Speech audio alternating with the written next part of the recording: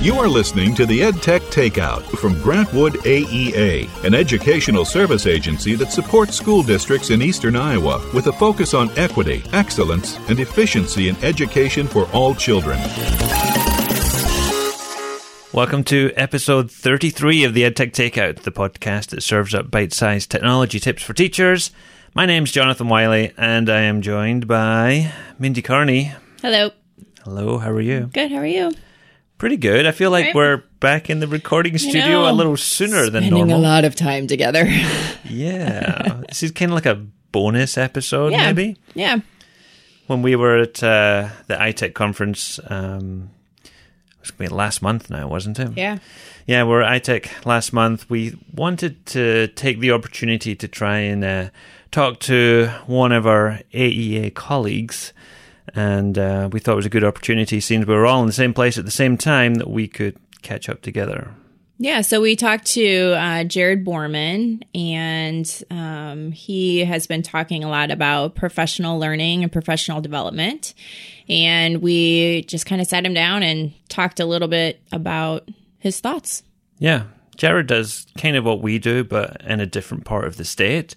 So, he does professional development with teachers like we do as well.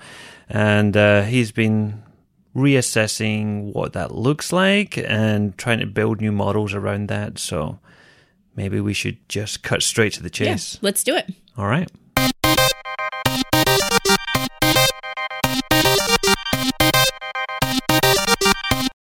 All right, so coming up next, the main course served to you piping hot. We're going to be talking about professional development with Jared Borman. Welcome, Jared, special guest today. Thanks for having me. A huge fan of the podcast, by the way, so I'm honored to be on it. We pay our guests to say that, and we appreciate that. So, Jared, do you want to explain to people maybe who you are, what you do? Tell them a little bit about yourself. Sure. So, Jared Borman, my current role is I am at the Keystone AEA up in the northeast corner of the state as an instructional technology specialist, but I also do a little adjunct professorship. I also do some writing and all that other stuff. So, but a lot of it's around my passion of professional development and re-empowering educators is what it really boils down to. So, professional development, it's something that the three of us are all, tasked with doing as part of our day-to-day jobs. What kind of trends or ideas are you seeing with professional development that sparked your interest here? Well, it wasn't necessarily the trends that sparked my interest. I guess as a teacher, I just in a matter of 7-8 years, and as a classroom teacher, I was experiencing professional development in a very passive learning style, and it was a one-size-fits-all model and all of that. And so I kind of thought, well, is this just my learning environment, my PD structure? Is that how it is? And then once I got my master's in instructional technology in 2014, I got in with the AEA and worked with more schools and realized that this is way more than just one school district. There's a lot. And so the more I connect on Twitter and Voxer, and I'm talking with other educators, administrators and teachers and coaches, and they say, yes, we're in our state and here and there. So this isn't just, the traditional style of professional development isn't just in one particular area. It really is all over. And so then I started to dig more into this a little bit. And there's one particular school district that I work with where the story kicks off with. But the more I dug into it, you hear these other kind of trends with professional development. And so we were talking about, gamifying PD and things of that nature, and books out there that come up with all these different strategies to make PD more fun and everything. But when you kind of boil down to what it really is trying to do, it's just trying to still make the same kind of compliance style PD just more fun, I think. Yeah. Right. And so I kind of thought to myself, this still doesn't feel like learning as an adult. Still feels like I'm just getting information. I'm just getting it differently. So it really started with one school district, and the big question that the superintendent asked, I had the opportunity to be sitting at the table with the PD planning team. I was kind of filling in and helping fill in that role for the planning team. And they were just going one-to-one with some laptops, a pretty hefty initiative. And so we were coming up with ideas like they're going to need some Google training. They're going to need this. They're going to need that. And pretty soon the superintendent just said, okay, guys, this is all looks great. Okay, I get it. But what about the teachers that don't need any of that stuff? Yeah. And that was the question where it was like the aha moment for me, where I began to think we really need to think of our model of learning for all adult learners, not just the ones who need it the most or the ones who are already higher flyers, but everyone. So working those pieces in. And there's like a sense of irony here I see, because like, you know, for the last few years, like teachers are getting lots of PD on how to deliver content to students and how to make it interactive, how to involve all learners, how to personalize learning and do all that kind of stuff. But we have not spent as much time on the teachers, professional development for teachers themselves. That is exactly right. And here at iTech, we had the opportunity to listen to two really good keynote speakers who talked about what we need to do for kids. And you see those messages all the time. But I'm saying, in my opinion, I say, yes, we need to focus on the kids, but we can't make the impact and change that we want to see happen with that positive effect on learner outcomes if we don't focus on our own learning as well. And how is that effectively done most within a school district? I'm not talking about just the best teachers who already go out and do their own learning. I'm talking every adult learner in your building. All of them need to be honored as a professional learner. And so building that time in, that personalized PD time in the contract hours, is where we see the biggest gains and the biggest dividends. Well, and that kind of leads me, I guess, to the next question is, so what does that look like in a school district, or how do you roll that out, or how, I think sometimes, as someone who offers professional development, how do you get that conversation started with administrators when you want to just say, I'm not sure this is right for everybody? I mean, what are your talking points or any of those? I asked like 7 questions there, Jared, and I'd like specific answers for all of them. Figure out, can I get that all in one breath? Let me start again, I guess. So what are your talking points when you're kind of, are you waiting for the administrator first to have an aha moment themselves, or how do you kind of, what are you doing there? So I kind of alluded to it, I think, already, where it was, I always wait for a school district to self-admittedly say at a table out loud at some point, our PD is not serving everyone right now, or something to that effect. Once I hear that, then I say they have identified what's not working. And then I can bring to them what could work better, the professionally driven model for personalized PD. And so then the conversation turns to, well, why personalized PD versus what we've been doing? And really, and I'm glad you asked the question about talking points. Really, I kind of center it around what I call the big 3 to be PD. And that is, we want to focus on 3 big ideas of developing a growth mindset for educators, because traditional forms of professional development really do a very good job of conditioning teachers into a fixed mindset. Mm-hmm. So we have to focus on, what does that process exactly mean as an adult learner? And then also intrinsic motivation. I understand, there are some great benefits, like chemicals in the brain, to gamification and everything like that. But really, when I see when I go to conferences and I see sessions that promote gamification with PD, really, I'm seeing a very massive extrinsic motivation system. And that's how it's usually treated. That's not sustainable. It lasts maybe a few years at most, and then it slowly starts to die off as soon as all the carrots, as you sort of say, like the carrot or the stick, the carrots start to run out, right? Mm-hmm. So intrinsic motivation, we have to have a system based on intrinsic motivation. And then the third piece is sustainable autonomy. I've talked to some school districts and they say, we did an ed camp as a district last month. It was awesome. And I say, okay, are you doing something like that again this month? No. Right. It's one and done. That's not sustainable. We need something. And when I say sustainable, I'm talking like something from the day you start teaching to the day you retire. That is the model that we need year after year after year after year. And that's honestly the biggest part in coming up with the language and the verbiage for that, in that talking points with administrators and teachers. That was probably the part that I lost the most sleep at night, just because I thought I do not want a model of learning to fall into the 3-year cycle with everything else that happens in education. So those are the three big pieces: growth mindset, intrinsic motivation, and sustainable autonomy, that this model is built on, and what really drives it, and where we see the biggest gains in our adult learners. Yeah, so it's guarding against that one more thing type of analogy where, schools have that initiative fatigue, and so that's got to be a hard battle to come over. It is, yeah. So what's the origin story here? Where did you first start this professionally driven model? What school were you working at, and how did that all work out? It started at Old Wine. My first year, I was kind of sub-filling in a little bit as like a tech coordinator kind of role somewhat.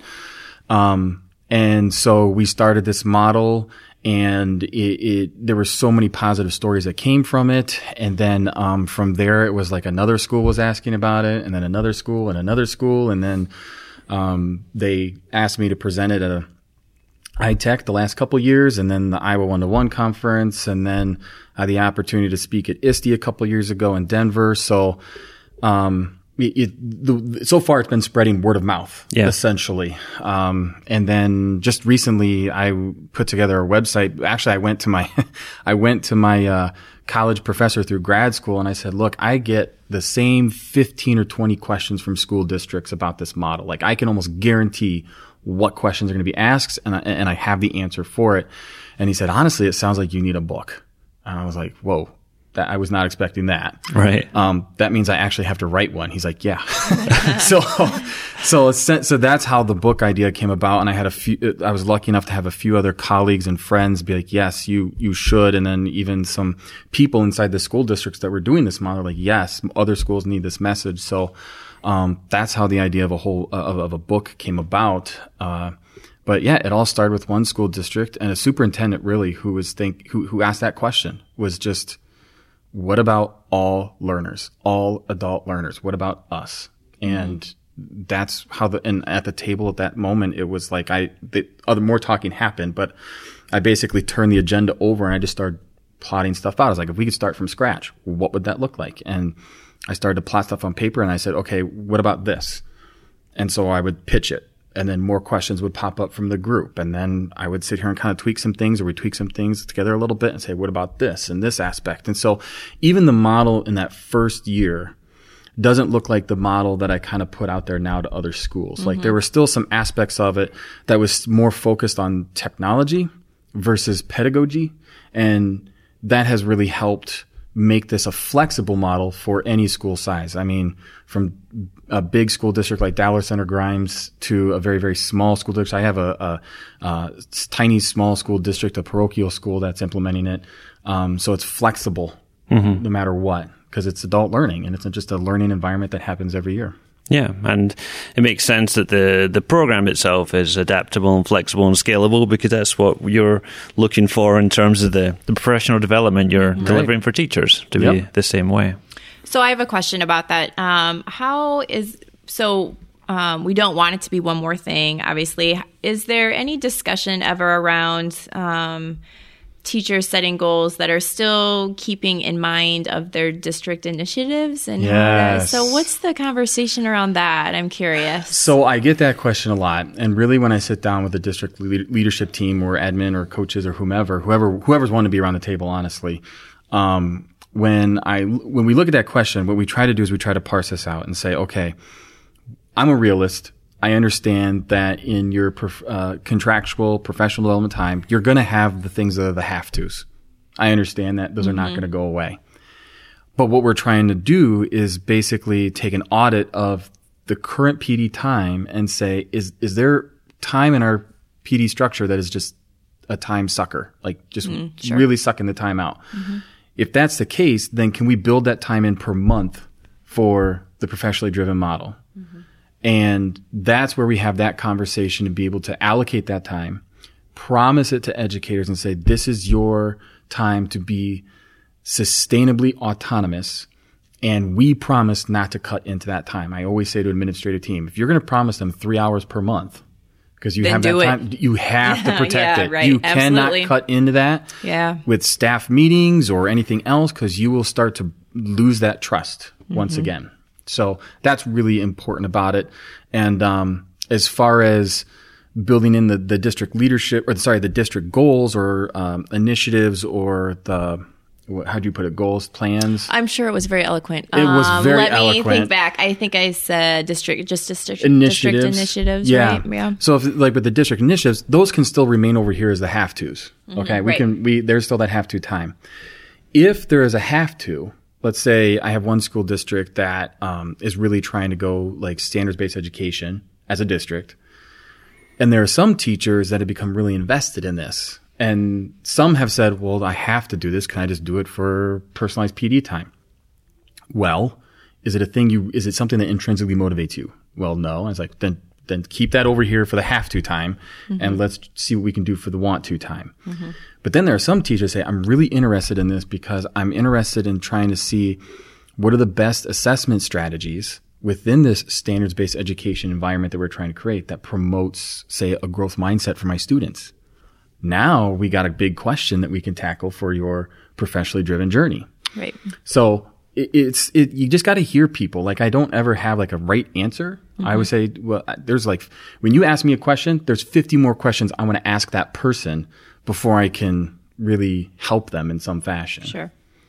So I'm wondering too, what kind of supports then do schools or are they building into something like this as far as, I'm just thinking about a teacher like taking on this learning goal, and what kind of support is there for a teacher who's doing something like that? Does this work really well to begin with like people that have coaches or instructional coaches, or I mean, what's the role that they might have in something like this? That is a very good question. In fact, it kind of goes back to Guskey's work of, and this was in 1986, of like, why do we even do professional development? And so what he found was usually we try to go through these 4 phases. But he found that a very, very, very, very small percentage of educators actually go through those 4 phases. But when you add the coaching piece to it, the percentage goes up. So this model of personalized PD really is more effective when you have coaches in place, in-house coaches. And I realize some may not, but in the state of Iowa, we're fortunate that a lot of schools have those coaches in place. Right. But I've worked with school districts that before in the state of Iowa that came out with the whole teacher leadership grant stuff. They didn't have those coaches in place. But I was still working with them on, okay, if this is the coaching role, how can we maybe divvy up those different responsibilities of the coaching role between some teacher leaders or some administrators and so on and so forth. AEA consultants. Absolutely. Bringing in AEA consultants. Like that's honestly what I did quite a bit with those particular schools. But really the support piece is this. With the 4 phases, from research to integration to reflection to sharing, when you have someone who feels that they're ready to go from one phase to the next, all we ask them to do is simply have a conversation with your coach. We're not going to ask you to type out answers. We're not going to ask you to fill out this sheet of paper. It's, here are the list of coaching questions that could guide a nice coaching conversation in this particular transition from this phase to the next. And the reason why we want that coaching conversation to happen is so your coach can ask the questions that would help me to reflect deeper than what I normally would. Are they helping me see this journey in a different aspect that I wouldn't have before? Sure. And so some people may say that as the quote unquote, and I use quotes because I don't like the word accountability, but the accountability piece, maybe. But let's say, Mindy, if I was your coach and I checked in with you and I was like, how are things going? And you're like, I'm ready for the integration phase. Like, oh, can we have a conversation? Like, no, I think I got it. I mean, back off, man. You're like, just back off. I'm going to be like, no, you can't go to the integration phase unless you have a conversation with me. There's none of that. That's not the big brother system. We're professional adult learners. We need to be treated like professional adult learners. Right.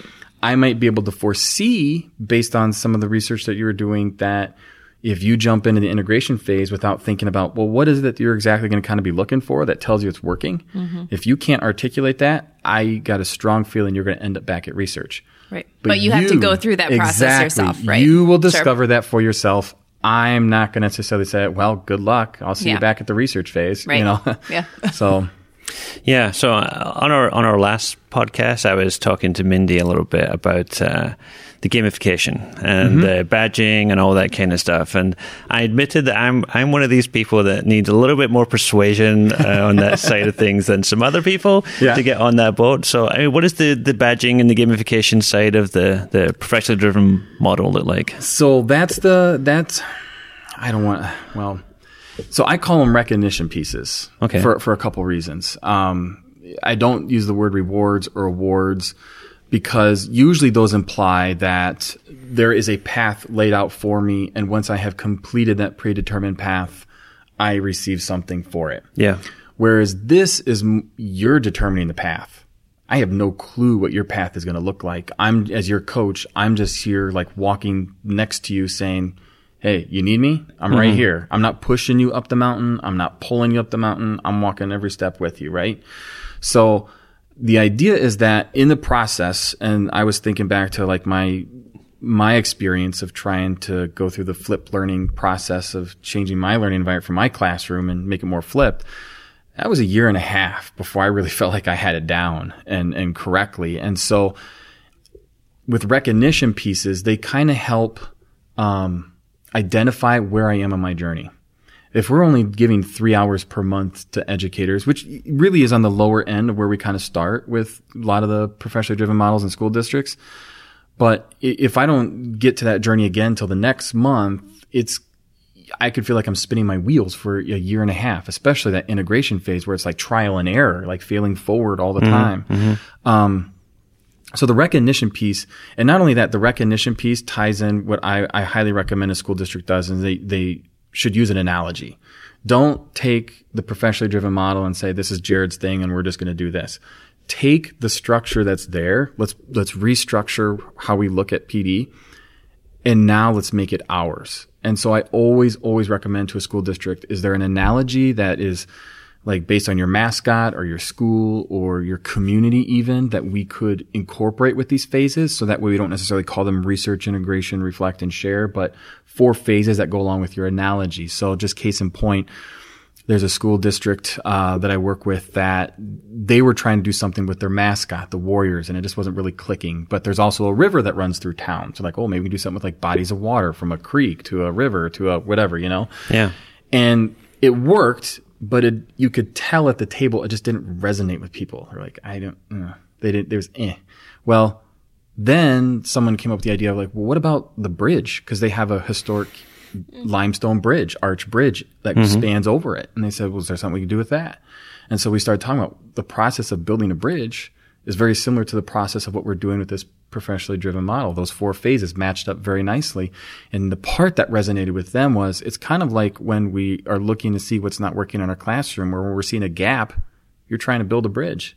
I was like, that is perfect. Yeah. Right? Sure. It resonates with people. It got them to own it. And that was the important piece. And so what they're doing with each phase is, when I go from one phase to the next, I receive my recognition piece.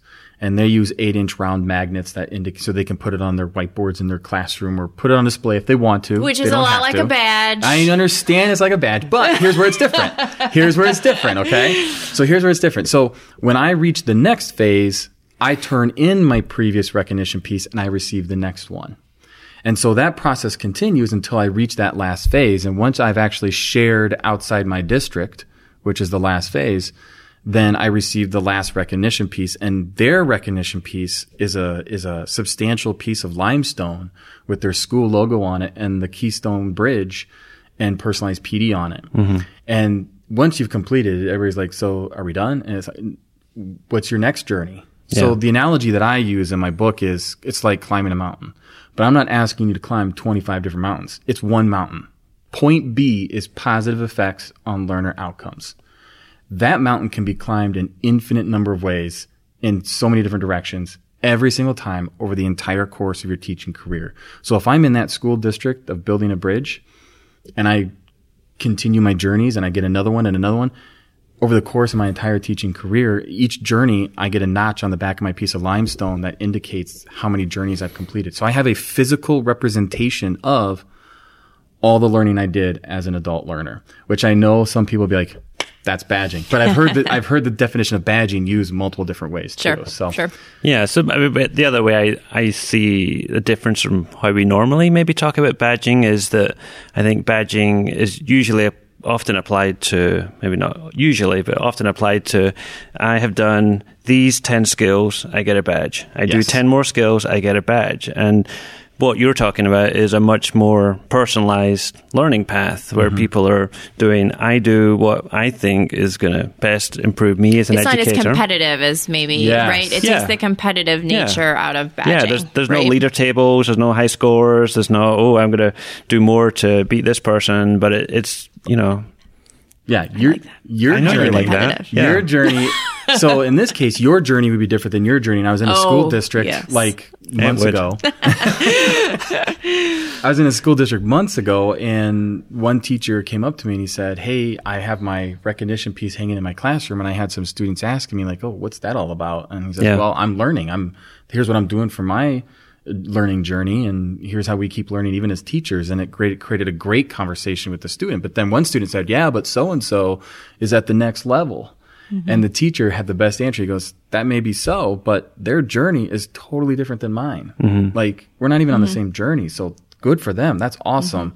Because in my journey, this is where I am." So because you're not on the same journey, and I know it sounds like everybody's just individually doing their own thing, but let's say all three of us on kickoff day have developed similar questions, we can now form a natural collaborative group versus being in grade content or anything like that, So it's naturally, organically formed, and we are intrinsically motivated to tackle the same thing, even though you might be in an elementary classroom and I might be in a high school classroom, which those pairings really don't happen too often. So that's the other cool part about it. And I don't want people to get the wrong impression that it's everybody doing their own thing. It's where collaboration naturally happens.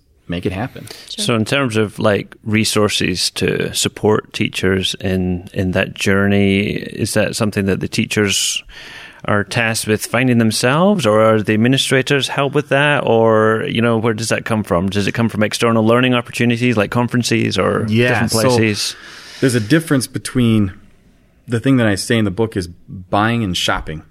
Usually when you shop, you go to a mall, you have an idea kind of what you're thinking, but really, you're probably going to walk out of the mall with more stuff than what you anticipated getting. Yeah.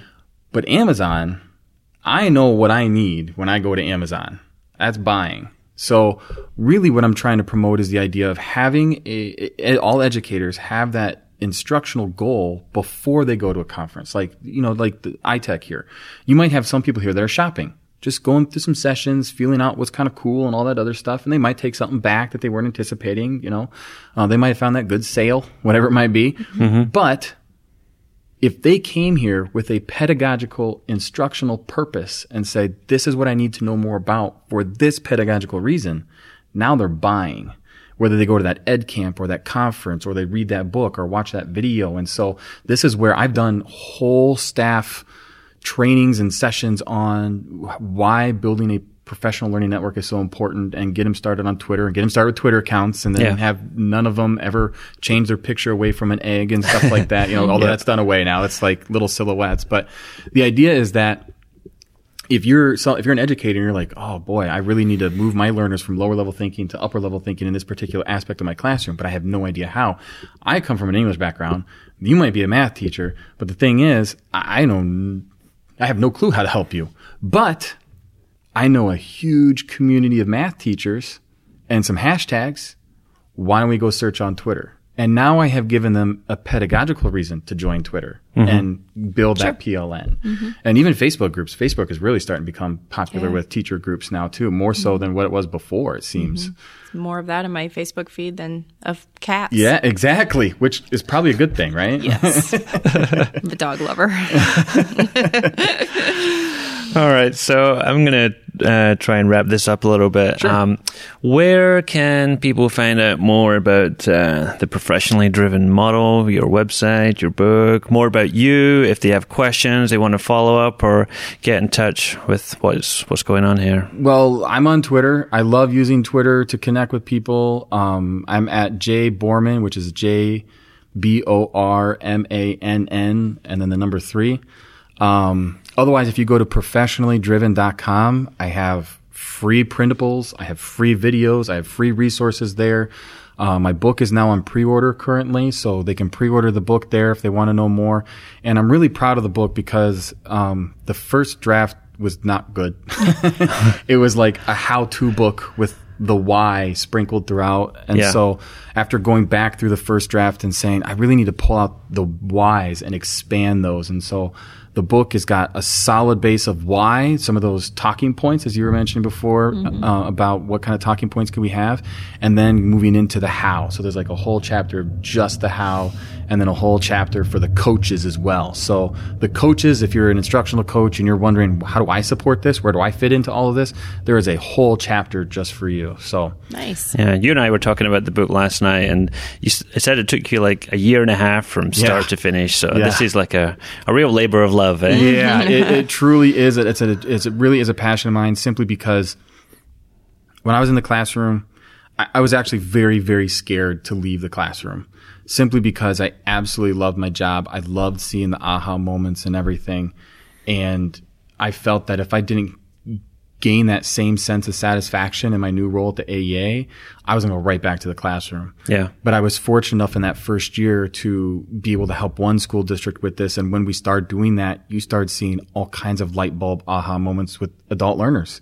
And honestly, that has been just as gratifying for me. If I can see a teacher of 20 plus years self-discover what it is that they want to do better in their classroom and drive that and go to town with it, that is so rewarding to me. So I just appreciate hearing those stories of people that implement the model, and they reach back out to me and they say, this is what we've seen. And then even the individual stories, I'm like, that's so amazing. So that's always fun to hear. Well, congratulations. Thank you. Yeah, good for you. Thanks for coming on the show. Thanks for having me. I so appreciate this. It's a lot of fun to finally be on the EdTech Takeout. Thanks, Jared. Yeah, thank you.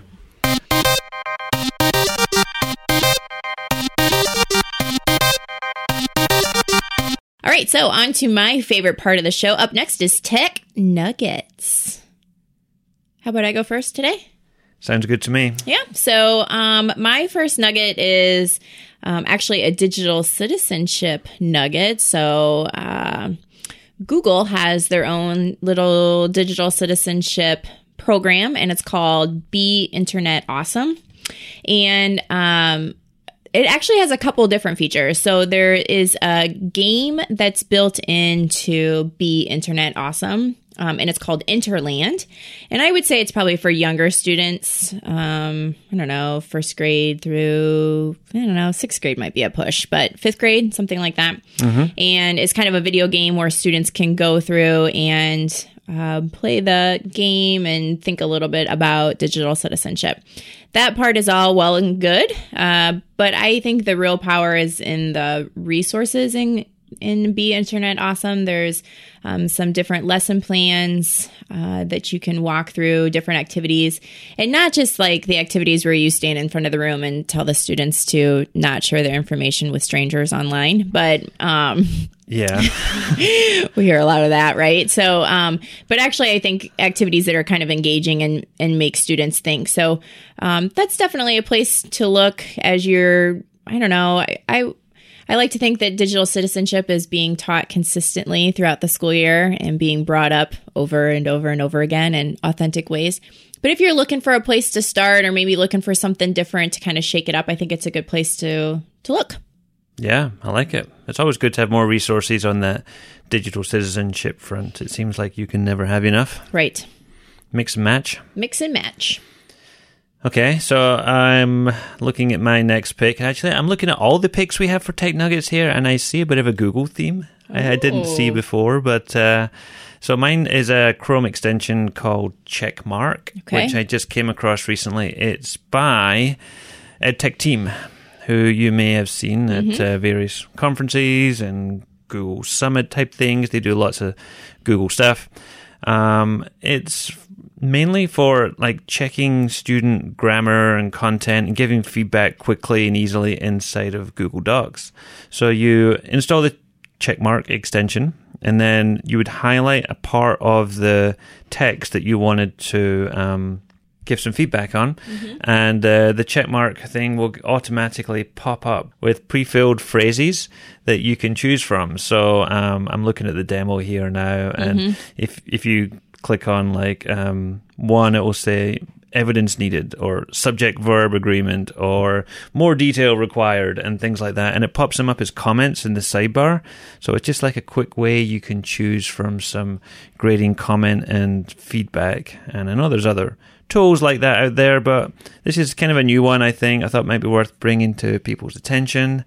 I think when I look at it, and I've played with it a little bit, I would like to be able to customize maybe some of the comments, or like add some more information to some of the comments, because some of them just say like check punctuation or subject verb agreement, which is okay. I mean, if you just want to quickly run through like a first draft of student work or something, but it's not necessarily all that personal, but maybe it's built for speed more than anything else. Well, in our last episode too, Stacy had brought up about using Google Keep so maybe if you're looking for some more in-depth ones, like you said, this would be a good surface one for a first run through, but then pulling in Google Keep after that if you need some more personalized feedback. You might make a good team. There you go. Providing all that feedback is a lot of work. Yes, it is. Yeah, right. So it's a free extension. Good one. It's called Checkmark. All right.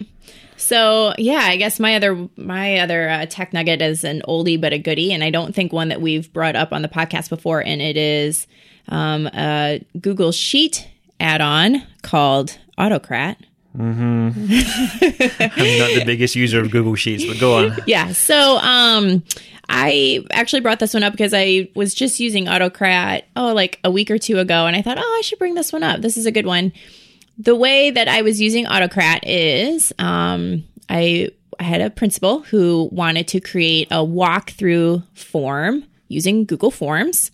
And so we created the form, and then the way it works, of course, is that Google Form brings all that data into a Google Sheet. And Autocrat then will take the information from the Google Sheet, and you tell it what information that you want it to use, and it will send out, we used it for a Google Doc that was emailed then to the teacher. So the teacher received all of that feedback not instantaneously, has to run. It takes 30 seconds for it to run or whatever. So pretty close. But then the teacher received that instant walkthrough feedback from the principal. Yes. It's good. It's not for like it's not for beginners. The faint of heart. No. Yeah. It takes a little. If you've never really messed with spreadsheets and things and add-ons for spreadsheets before, then we could maybe include, there's lots of like YouTube videos and things for our own Jason Marshall has an Autocrat video. He does. I can add that in. Yeah, for sure. Put that in the show notes. But it's kind of a nice one because, especially if you're doing like individualized reports, but you want to use a kind of a standard form, it's kind of nice to be able to push all that information out without like sharing the sheet and having everybody see everybody's information. Yeah, definitely. Yeah. So lots of good uses, but that's a good one for sure. Yeah, it is. Okay, I'm also digging into the archives of Retro Tech here. Retro Tech, I love that. Yeah, this is one that maybe a lot of people have heard of before, and I knew about it before, but it's just something I haven't been on my radar recently until I saw a blog post by Jake Miller, who's someone I follow on Twitter. He is at Jake Miller Tech. And he wrote a blog post on Boomerang for Gmail, which is an extension you can have for your browser. And he came up with three ways he uses Boomerang, and I thought, that's kind of, that's cool. I could see myself using those. So the first one was it's the send later function, and that's something I think would be awesome to have inside of Gmail, where you can compose an email and then just wait until it goes out like tomorrow or sometime later in the week. I know I've sent emails to people and they've written back and said, you were doing email at 10:30 at night, what's going on here? And I believe you and I have had that email chain before too. Yeah, so that would be a way I could make it look like I was just working at 8 o'clock in the morning. Like a normal human being. Yeah, there you go. So send later. Well, the nice thing about it though, I think too, is that a lot of times we are so like caught up in our email that you send me an email at 10:30 and I'm going to respond at 10:32. So it's kind of a nice way of being like, I don't expect a response until tomorrow morning, it's but you want to get it off your bad plate. habits, isn't yes, it? it is. Yeah. Okay. So the second use he had obviously was like the boomerang feature, which is what it was kind of built for, where maybe I get an email from Mindy and I'm like, yeah, I can't deal with this right now. Jeez. Let's boomerang it until tomorrow. Right. And then the email will go away out of my inbox, so it's not like nagging at me. The front door. It goes away and comes back. And then it comes back tomorrow. Oh, that's why it's called boomerang. And then I get it tomorrow and I delete it and without doing anything else with it. Right. And so the third one is boomerang if no response, which is kind of cool. Like if I send an email to Mindy and she doesn't reply within a day or so, I can have it come back and say, hey, Mindy's not replied yet, so you might want to follow up with her. So that could be a good one too if you're emailing out people and you're like, oh, because you just forget, you send and forget and you move on and do something else. But then this will say, hey, if you've had no replies within a certain amount of time, it will boomerang the email back to you, and you can follow up again and say, hey, did you get my email? Oh, that's interesting. And see where that goes. I like that. So there you go, boomerang for Gmail. Good. Okay.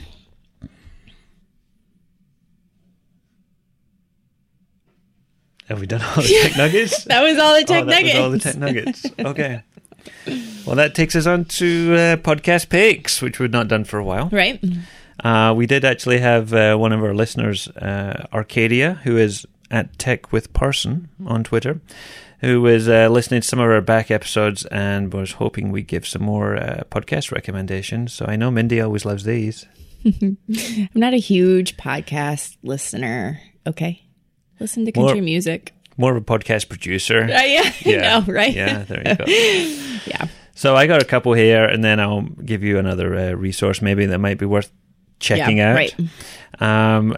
So one is called the Cult of Pedagogy podcast, and that might be something that a lot of you are familiar with already. Jennifer Gonzalez has this blog that she writes called cultofpedagogy.com.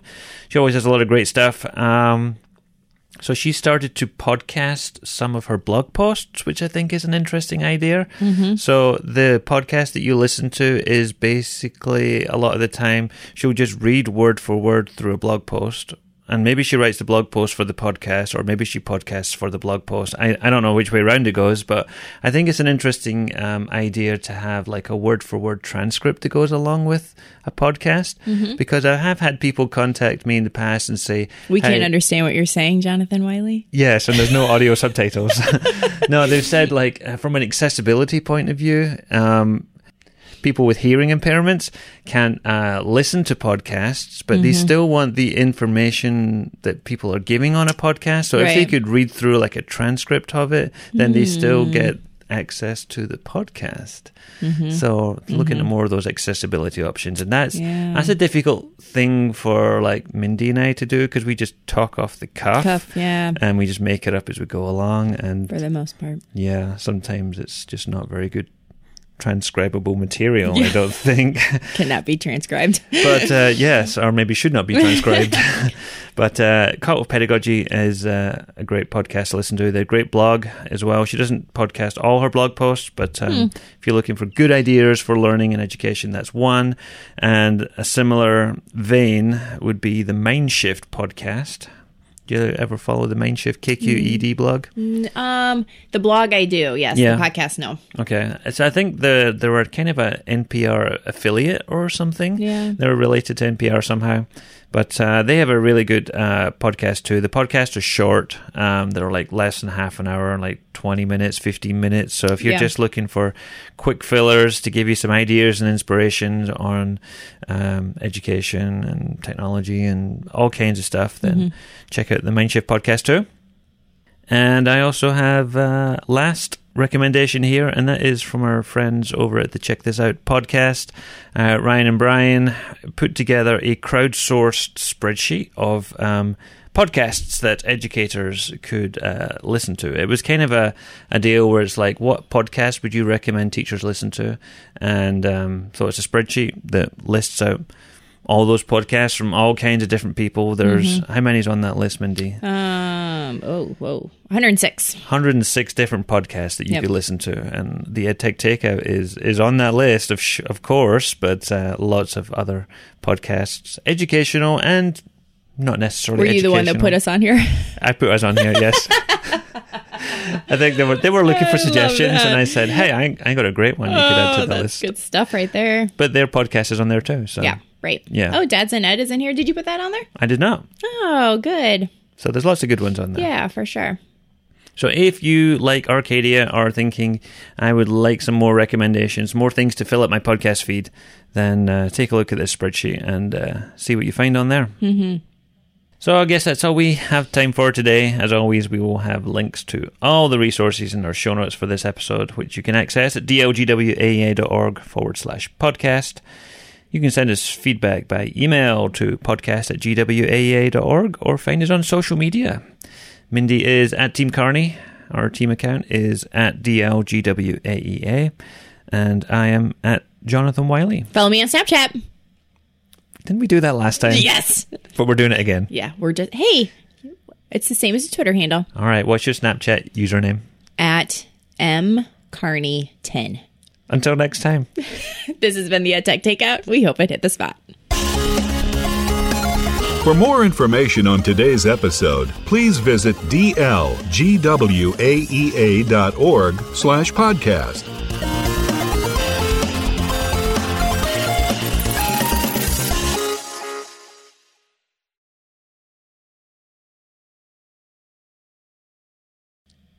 It's kind of a break from the other. What? There's no @ sign, though. I shouldn't say that. It's not. There's no @ sign. You're not at Team Carney on Snapchat? Yes. No, I'm not. Okay. Oh, wow. That would have been a good idea. Oh, you should follow me around all day and just tell me those things.